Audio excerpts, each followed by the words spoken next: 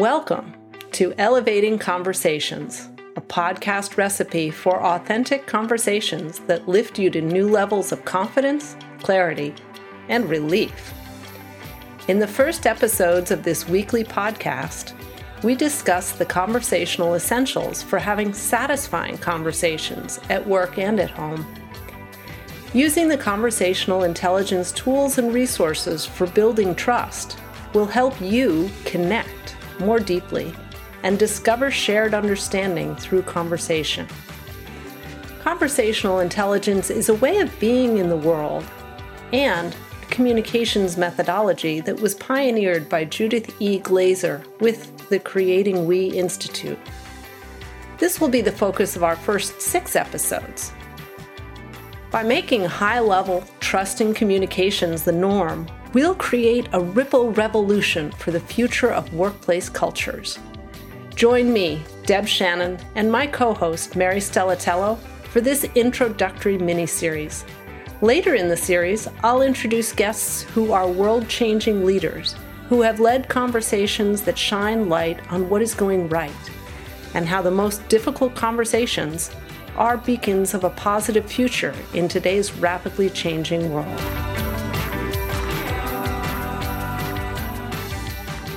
In this episode, Mary and I discuss more tools to remap relationships towards greater trust and navigate conversations with greater satisfaction. When things start to go awry in conversations, it's often due to assumptions that we make from an I mindset rather than from a we mindset.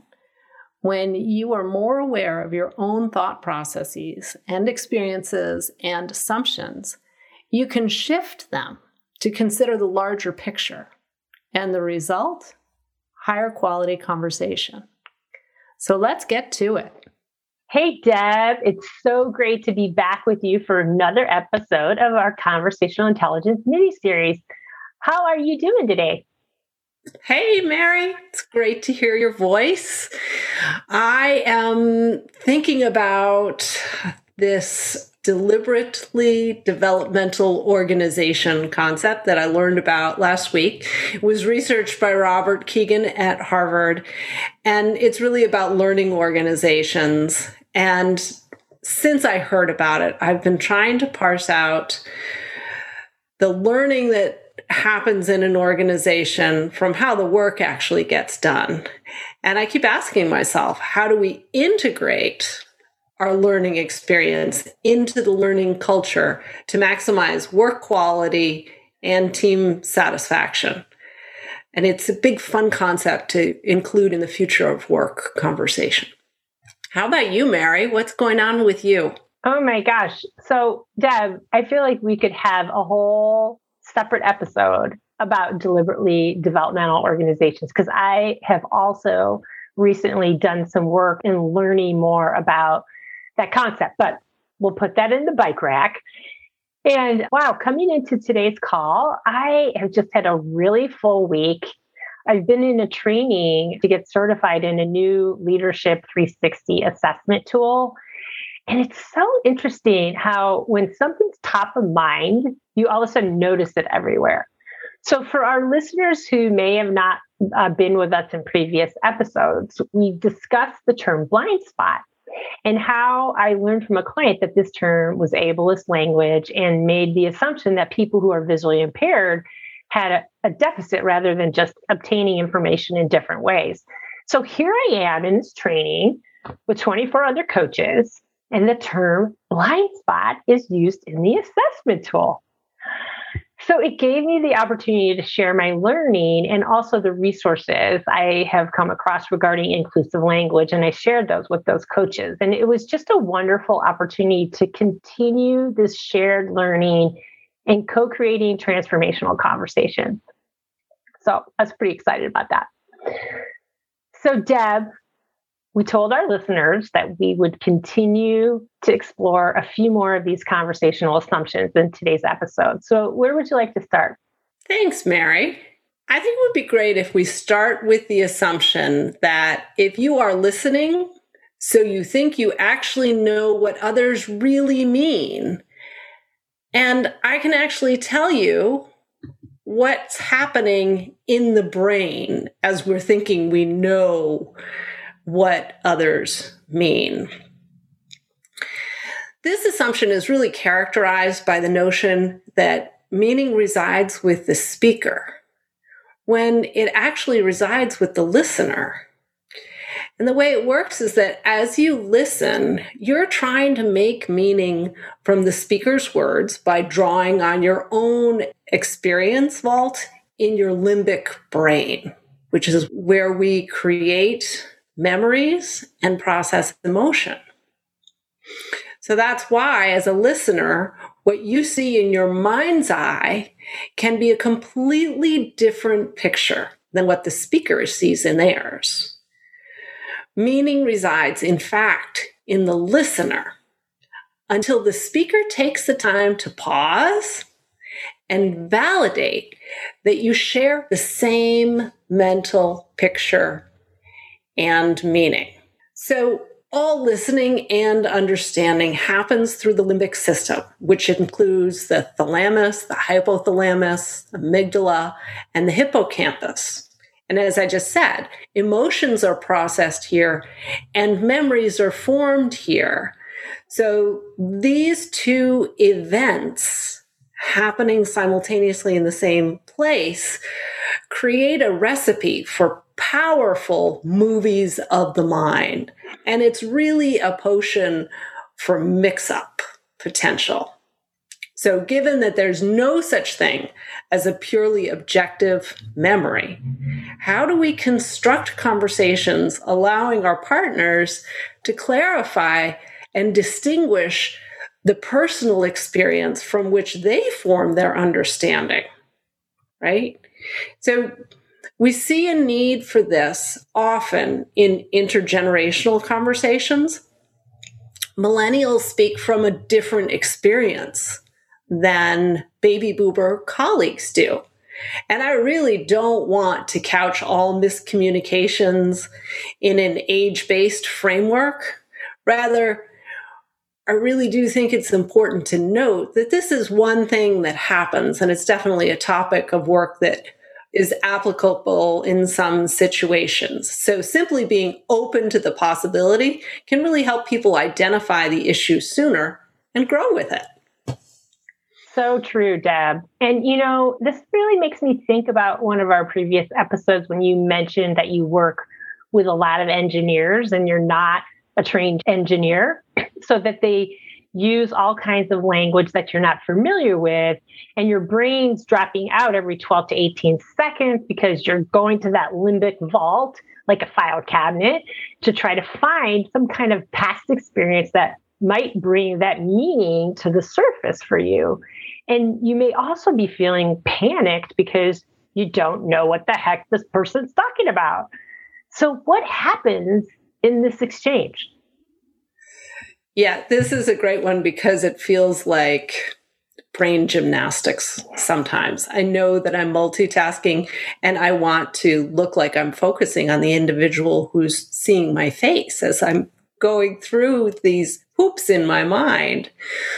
So the listener, me in this situation, is pulling together thoughts and emotions and trying to create meaning of what this other person is explaining. And as they're explaining, I am creating this powerful movie of the mind based on what was explained last time, different phrases that I've heard before, and intentionally or not, integrating my feelings about how I gained that learning along the way.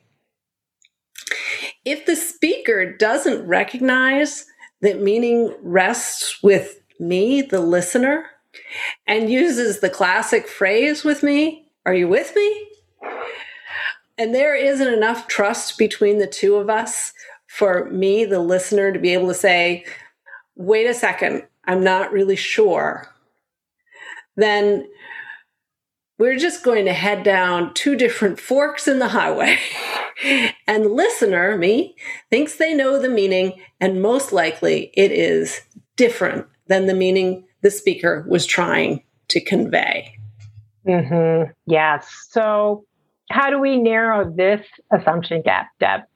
Well, I guess the easiest way is to start with the conversational essential that we already discussed, double clicking, and also asking open-ended questions. The listener could double click and say, wait a sec, I'm not sure I understand that word stacking or Ruby on Rails, to take some of the developers' language that I get exposed to. Can you say more about what you mean there? And the speaker can use open-ended questions, asking the listener, and this is key, this makes a huge difference in how the conversation ends up. What are you understanding? Or what are you taking away from the process as I've explained it so far? And that's how you start to narrow that assumption gap. So eventually the speaker and the listener are leaving with the same idea in the movie of the mind. Mary, what's another assumption that we experience in conversations? You know, Deb, this assumption is similar to an assumption that we talked about in our last episode of I can still empathize while I'm in fear. But this assumption is actually broader than that, in that feelings in general don't change my reality. So it refers to your failure to realize that your emotions will actually change how you see and interpret reality, which then in turn changes how you communicate that reality. So if you're in a state of fear or distrust, you produce cortisol. This causes you to move into that primitive brain, which then triggers your protective behaviors that can hinder a productive conversation. And that's what we talked about. Or if you're in a state of joy and calm and ease with a high level of oxytocin, you are accessing that prefrontal cortex part of your brain and the area that gives you access to empathy and strategic thinking and innovation. You know, I find a really interesting example of this assumption is literally when you watch a movie with someone else. So, of course, lately we've been spending a lot of time watching movies. And I recently watched Fences with Viola Davis and Denzel Washington. And I think you also mentioned you had seen it too. And there's this incredible scene. Let's call it the 18 years of my life scene. Mary, what I found so powerful in this scene, especially relative to the assumption that my feelings don't affect my perceptions, was Denzel's language.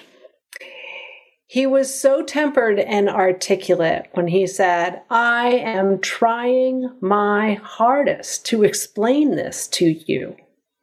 And while that could be an excuse to mansplain something, that wasn't what actually came across.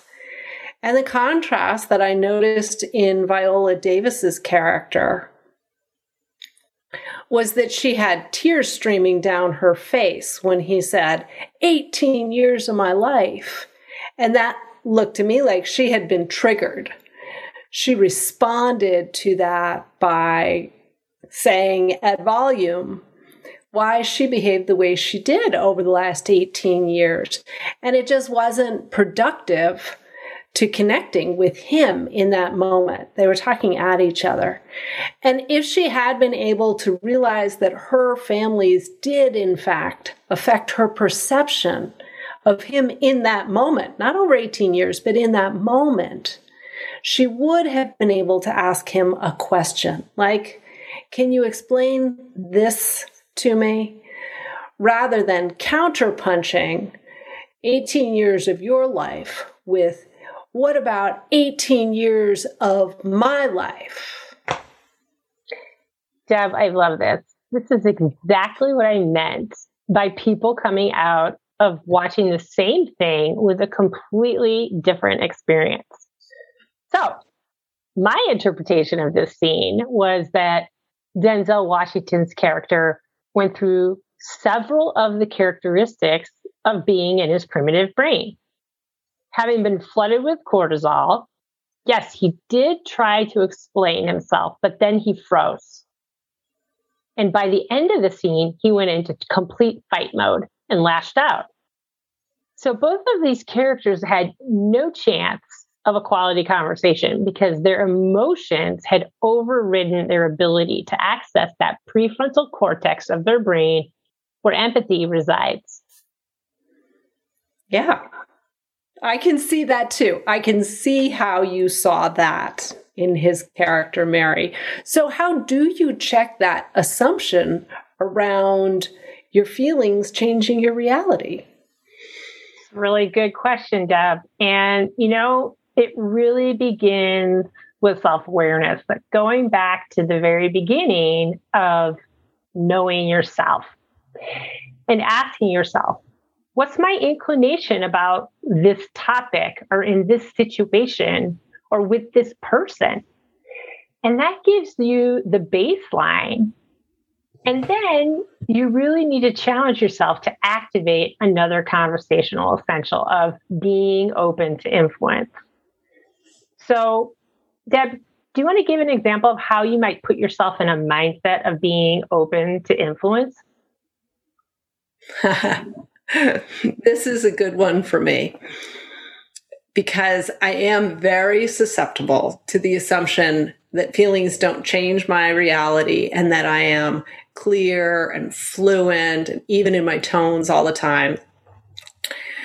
But going back to the engineering conversations, if I had a difficult time understanding a concept the first time it was explained to me, a related concept, the introduction of a related concept, will easily put me in a defensive state because I really don't want to feel inadequate again. Even though my engineers are so generous in explaining patiently. So to stem that inclination on my behalf to be defensive and to improve the odds that I will actually be open to learning and be able to contribute to a conversation, I practice affirmations. Lots of people do this before job interviews. There are plenty of situations to use affirmations. And I often feel like I'm being tested. So I tell myself, I am capable and experienced, and people invited me to the table because they count on me to ask good questions. And that's why my ideas are valuable to them. And Mary, it's all too easy to allow ourselves to focus on negative terms and experiences, like I just described, feeling defensive. And I can identify my gaps. But truthfully, the reason that I do this work and the reason that it's so much fun to work with you is that we can experiment with the power of positive conversations and words. So when we intentionally employ positive, reinforcing, supportive language and make notes of the results of those conversations, what went right? Then we create personal data points. That's the reference point in my limbic brain for going forward, along with the positive movies of the mind of success. And these become the DNA of our conversations.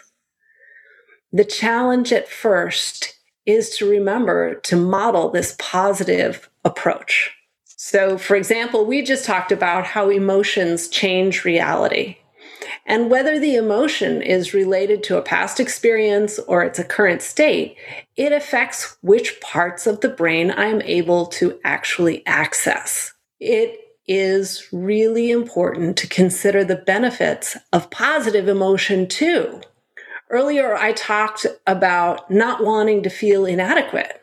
Well, when people respond enthusiastically to my questions, for example, they say, "That's great that you asked that question, Deb, because now we know that the average person will need a lot more clarification."